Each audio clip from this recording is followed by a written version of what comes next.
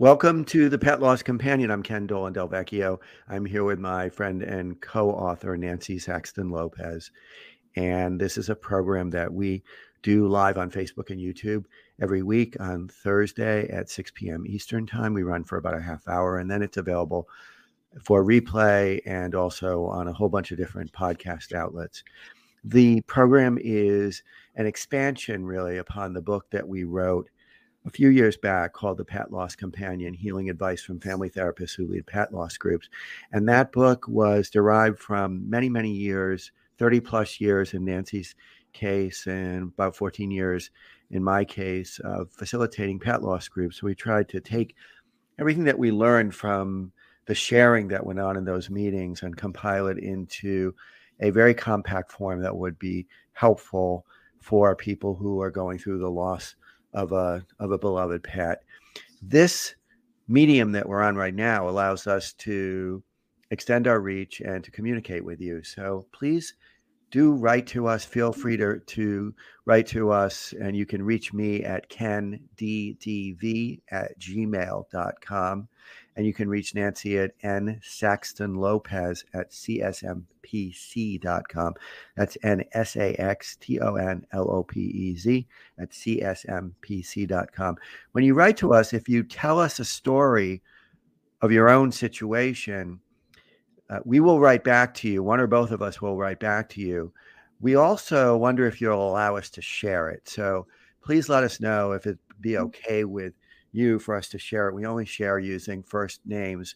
And also you can let us know if you are willing to have us share it, whether there are certain parts of your story that maybe you would prefer were not shared. Of course, you don't have to do that. You don't have to share it. We're going to write back to you. We certainly will get back to you anyway, really. I mean, we'd like to do that right away, if possible. So you can support our work in a number of ways. All of this is written on the description under the video or under the audio recording. So Venmo, PayPal, a monthly subscription. By the way, we have a new subscriber named Lily, and thank you so much, Lily, for that subscription. And also, this program is a friend of Dakin Humane Society in Springfield, Mass. You can learn more at dakinhumane.org. That's DAKINHUMANE.org. Dakin sponsors a monthly cost-free Zoom pet loss support group that I facilitate. It is usually on the second Tuesday of the month and runs 6 p.m. to 7:30 p.m. Eastern Time. You will find an RSVP link in the program description, and the next meeting will be on April 11th. And you're very welcome to join from anywhere in the country, anywhere in the world. We've had people from all over the place, and it's always been a really poignant and helpful conversation for those who participate. And finally, please consider pressing the subscribe button on YouTube if you find this program valuable, because when you do that, it affects the algorithm on YouTube in a way that helps other people who would benefit from this resource to see it come up earlier on the list when they ask for support. So please do subscribe if you think that this program offers value. Nancy, you want to start us? Yeah. And I also think you said that the group is free. Oh, yes. Thank you for reminding me. Yeah, the group is 100% free. So it doesn't cost you anything. And again, it's sponsored by Dakin Humane, and it's also sponsored by one of their sponsors, and you can learn more about that when you RSVP. So we have a lovely story, another one of these heartbreaking but heartwarming stories from Melica about her Ollie. And it's interesting because of, like all of our stories, pretty much, these animals mean so much to us. They're part of our lives. They give us such comfort. They go through so much with us. It's, again, you can't have a relationship with a human being like you can with a dog or a cat or another companion animal. So I'm going to start. Ken and I are going to share reading the story. Dear Ken and Nancy, I apologize that this is long, Please know that you do not need to read it all yourself, which we do, or on your podcast. We are.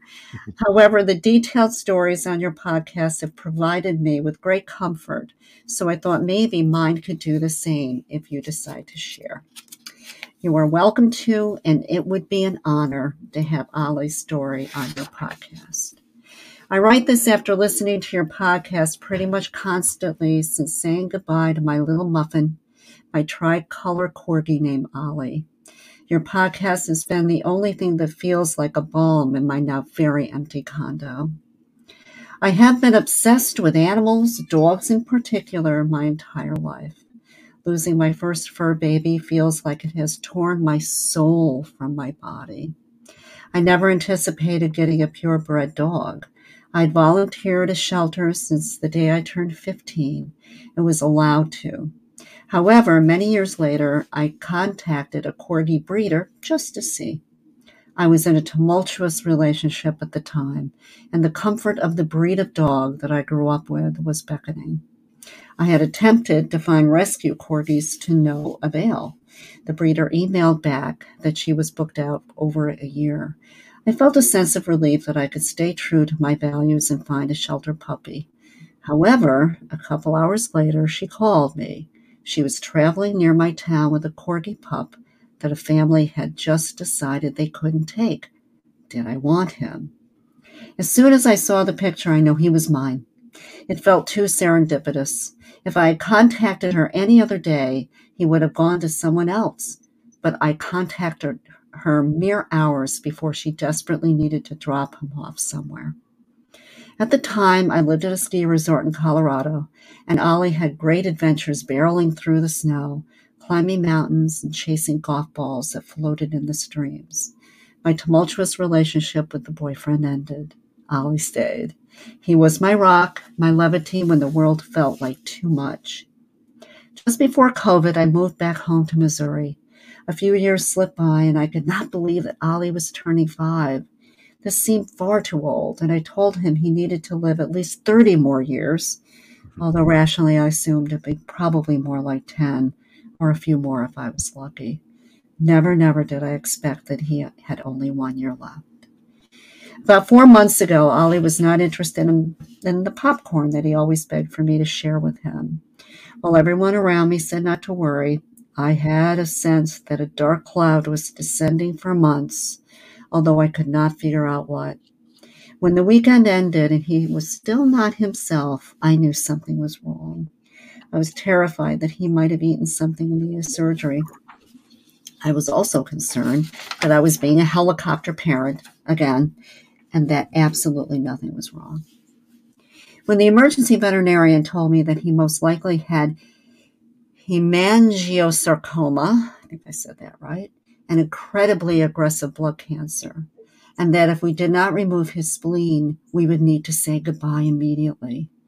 I figured she was speaking about some other dog, not my Ollie, not Ollie who was only 5, who was the wrong breed, the wrong size, the wrong age to get this cancer, not Ollie who had been given 2 walks every day and the best food and the most love, not Ollie who I had helicoptered in so many ways to ensure his safety, yet now he had something that I could not protect him from.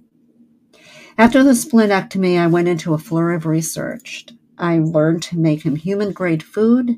I added supplements that even the vet decided to add to their cancer treatment regime. We pursued chemo with quality of life as a priority. Ollie seemed happy. He still went for walks, still loved to train and play brain games, still loved his yak cheese with a passion. But I was lost. This was not supposed to happen, not to my innocent baby, not to the one of my very few family members. As an only child, Ollie was one of only 5 family members I had left. The prospect of losing him, especially of him suffering before I lost him, was excruciating. I found myself reaching out multiple times each night to ensure he was alive. I was constantly trying to assess if he was happy, if he was in pain. The unknown amount of time left made it feel like the grim reaper was constantly watching over our shoulders. I cried on a daily basis. and occasionally scream myself hoarse in the car so Ollie would not have to hear. The cancer progressed faster than anyone had predicted, ruthlessly ignoring all of my attempts to out-research it. Ollie's final week was not anticipated, but in the best possible way.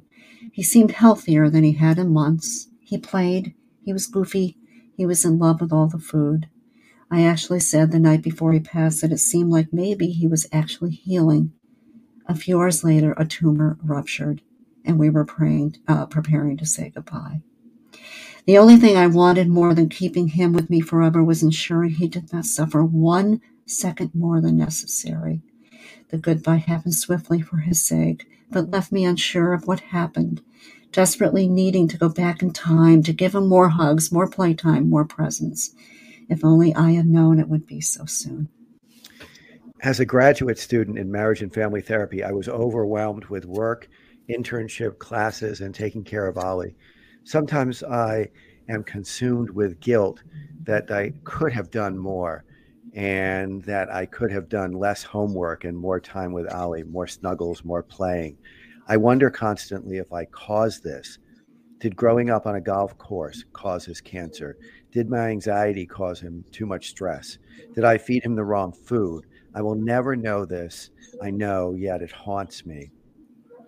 It has only been a few days, and yet he already feels far away from me. I'm terrified of forgetting how soft his ears were, how his feet always smelled like Fritos, how he would paw at me.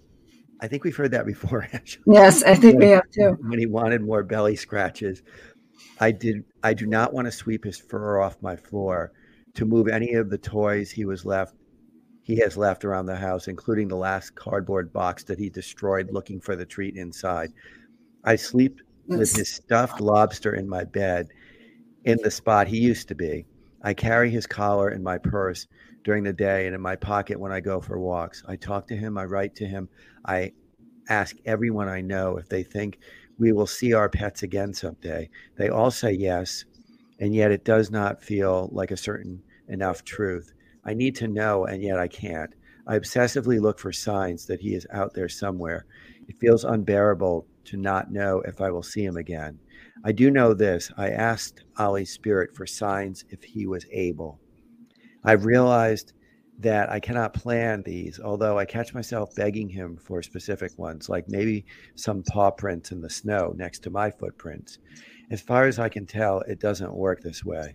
But yesterday, on a hike in his honor, the forest was covered in turkey tail mushrooms.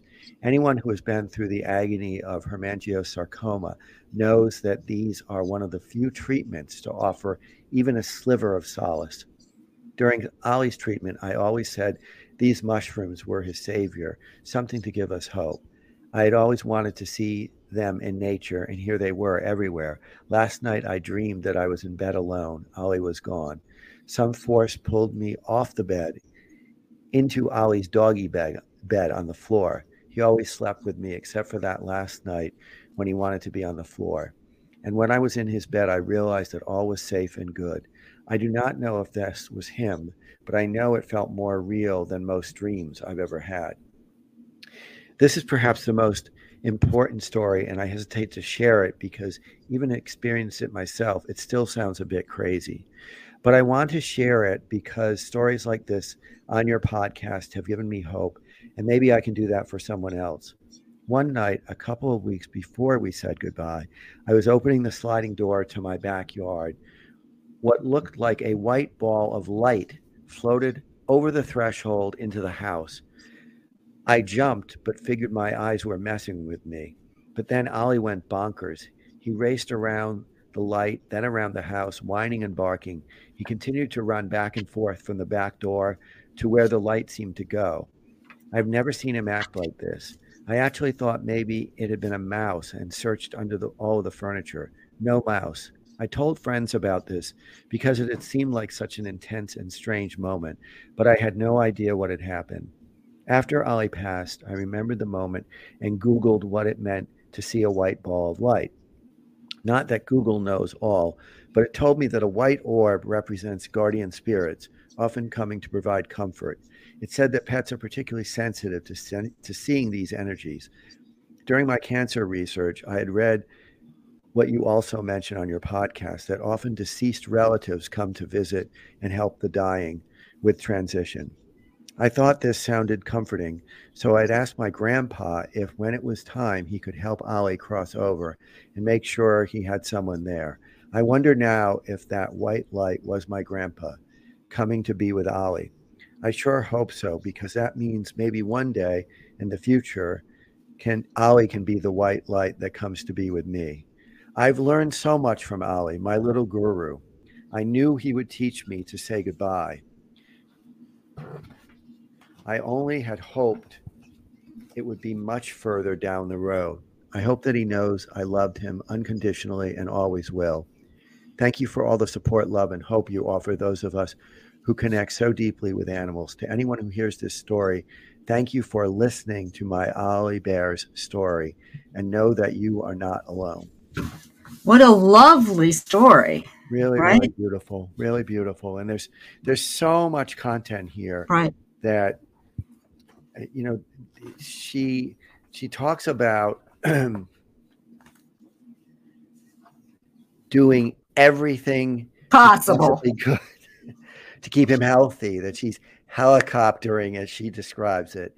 And fate had other ideas. And I just feel like that's so It's important such to a theme. emphasize, because Yeah. you can do everything right and then some.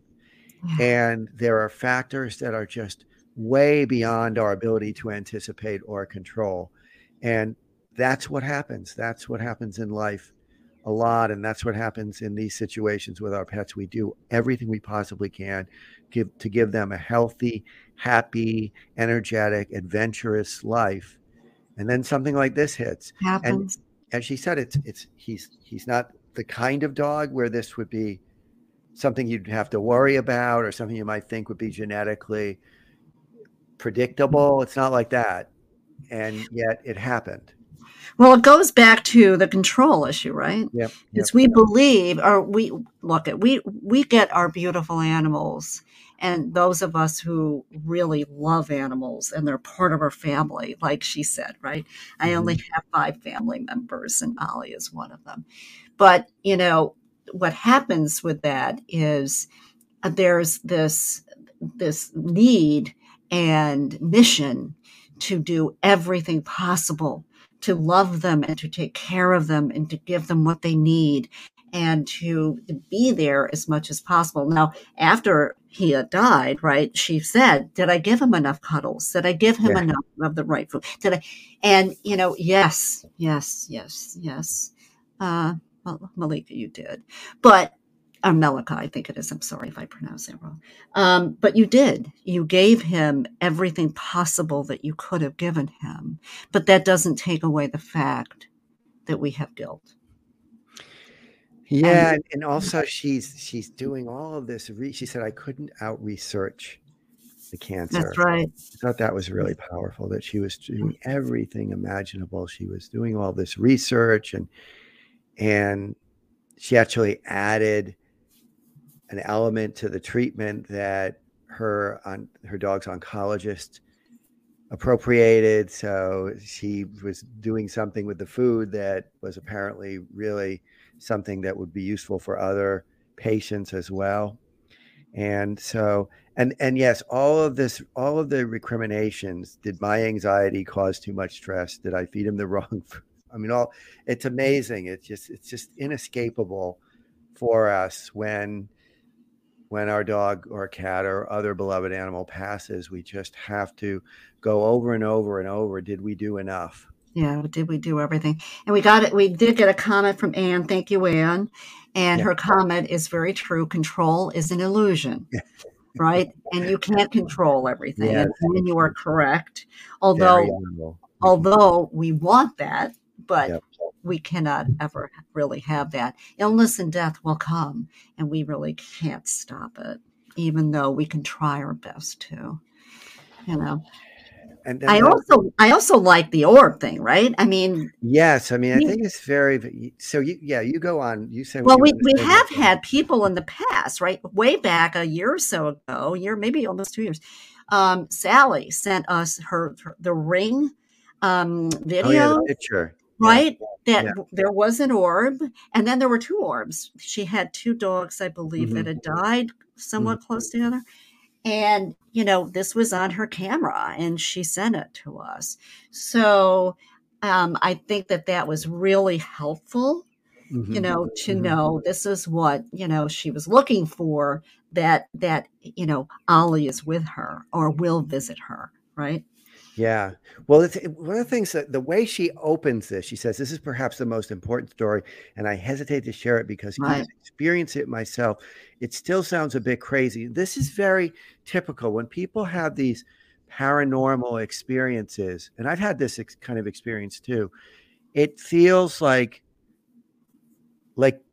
you kind of can't believe it, even though you experienced it. right. And so it feels like an experience that's outside of what's every day, to the extent that you don't really remember it as Yeah, being it's like a dream or the something, same. right? And you're Yeah, like, did that even really happen? though you're clear that you remember it, you witnessed it, but we're so programmed to disbelieve certain perceptions that I thought that was very important what she said. It still sounds a bit crazy even to herself. Right. And I think that's the way that many people experience these things, even though they actually have, seen what they've seen or felt what they've felt. It's like, did that really happen?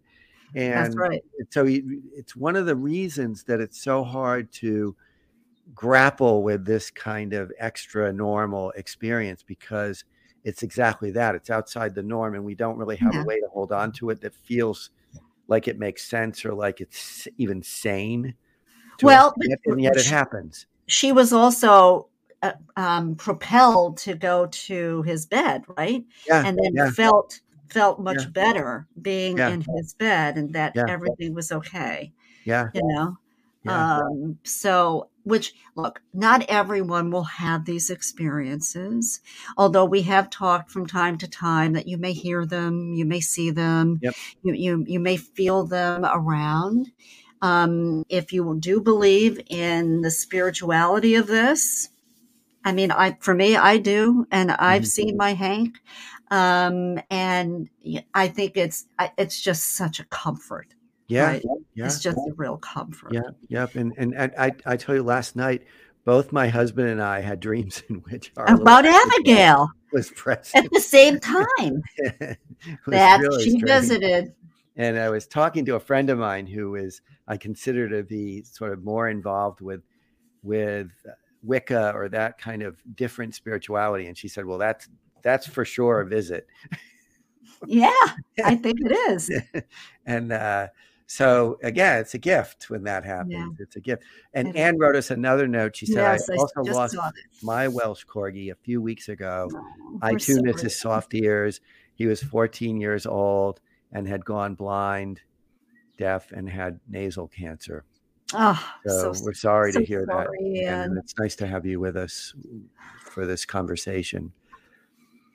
because he And has a corgi, and this yeah. little Ollie was a corgi too. And also the mushrooms, that was an interesting thing too. I mean, I don't Yeah, know exactly what the connection to treatment is, but it sounds like they are part of the treatment regimen, yeah. and that And she she wanted to see them in the nature, and she did. yeah, And yeah, that was a sign for her, right? yep, yep, So, I yep, mean, look, and as she said, and as we titled this, she learned so much. We learned so much yeah, for yeah, our companion animals. yep, They are so pure and they're so wise in so many other ways. We humans get caught up with stuff.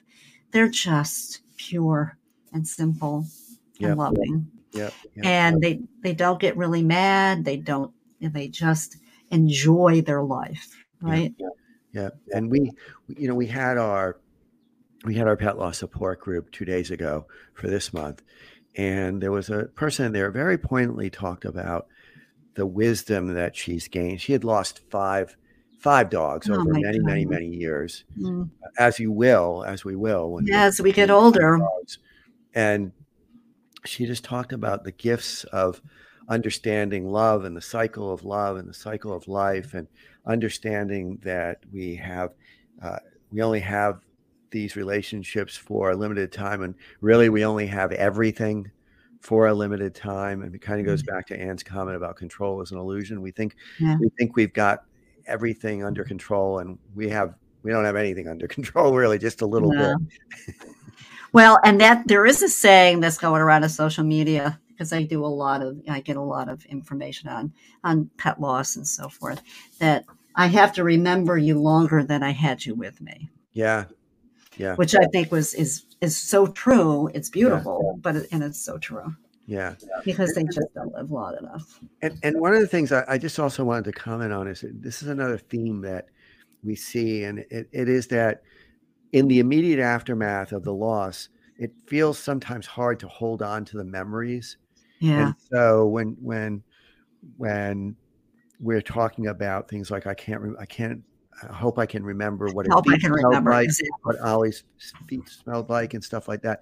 It's very typical that memory is scrambled, short-term memory is Sure. scrambled in the immediate aftermath of loss, and then it resettles later. So Mhm. it's another one of those things that we just want to be kind of kind to ourselves and not feel like we're losing we're losing our minds. We're going through a grief process which is very just muddling. Emotionally draining Yeah, and discombobulating, right? yeah, yeah, Now, the other thing that we've talked about here on some of the podcasts is when those memories start to come back, they are present, it's probably not a bad idea to write them down yeah, and to yeah, have some kind of memory book that as the years go by, because remember, years will go by for all of us, most of yep, us, depending on our age, but that we want to remember yep, those moments that gave us such joy with that companion animal.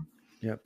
Yeah. So we want to thank Melica very Yes. much for sharing Ollie's Yes. story with Thank us. you. Thank you so much. We know that it will touch many people, and we know that it takes courage to open up and share this way. Yes. So, It's very intimate. And yep. we can maybe talk about next week, right? Because we have a Sure. guest. Yeah. We have a guest. Um, I have been affiliated with Dr. Sheila McCaffrey, who is a euthanasia acupuncture hospice vet. And so we're going to have her on the program next week where she can address, these really difficult end of life, situations. Yep. Yep. So we'll look So, forward to that. mhm. So thank you again, Nancy. It's always a good Um, conversation, and we'll look forward to doing it again next week with our guests. Take care, everyone. Bye bye.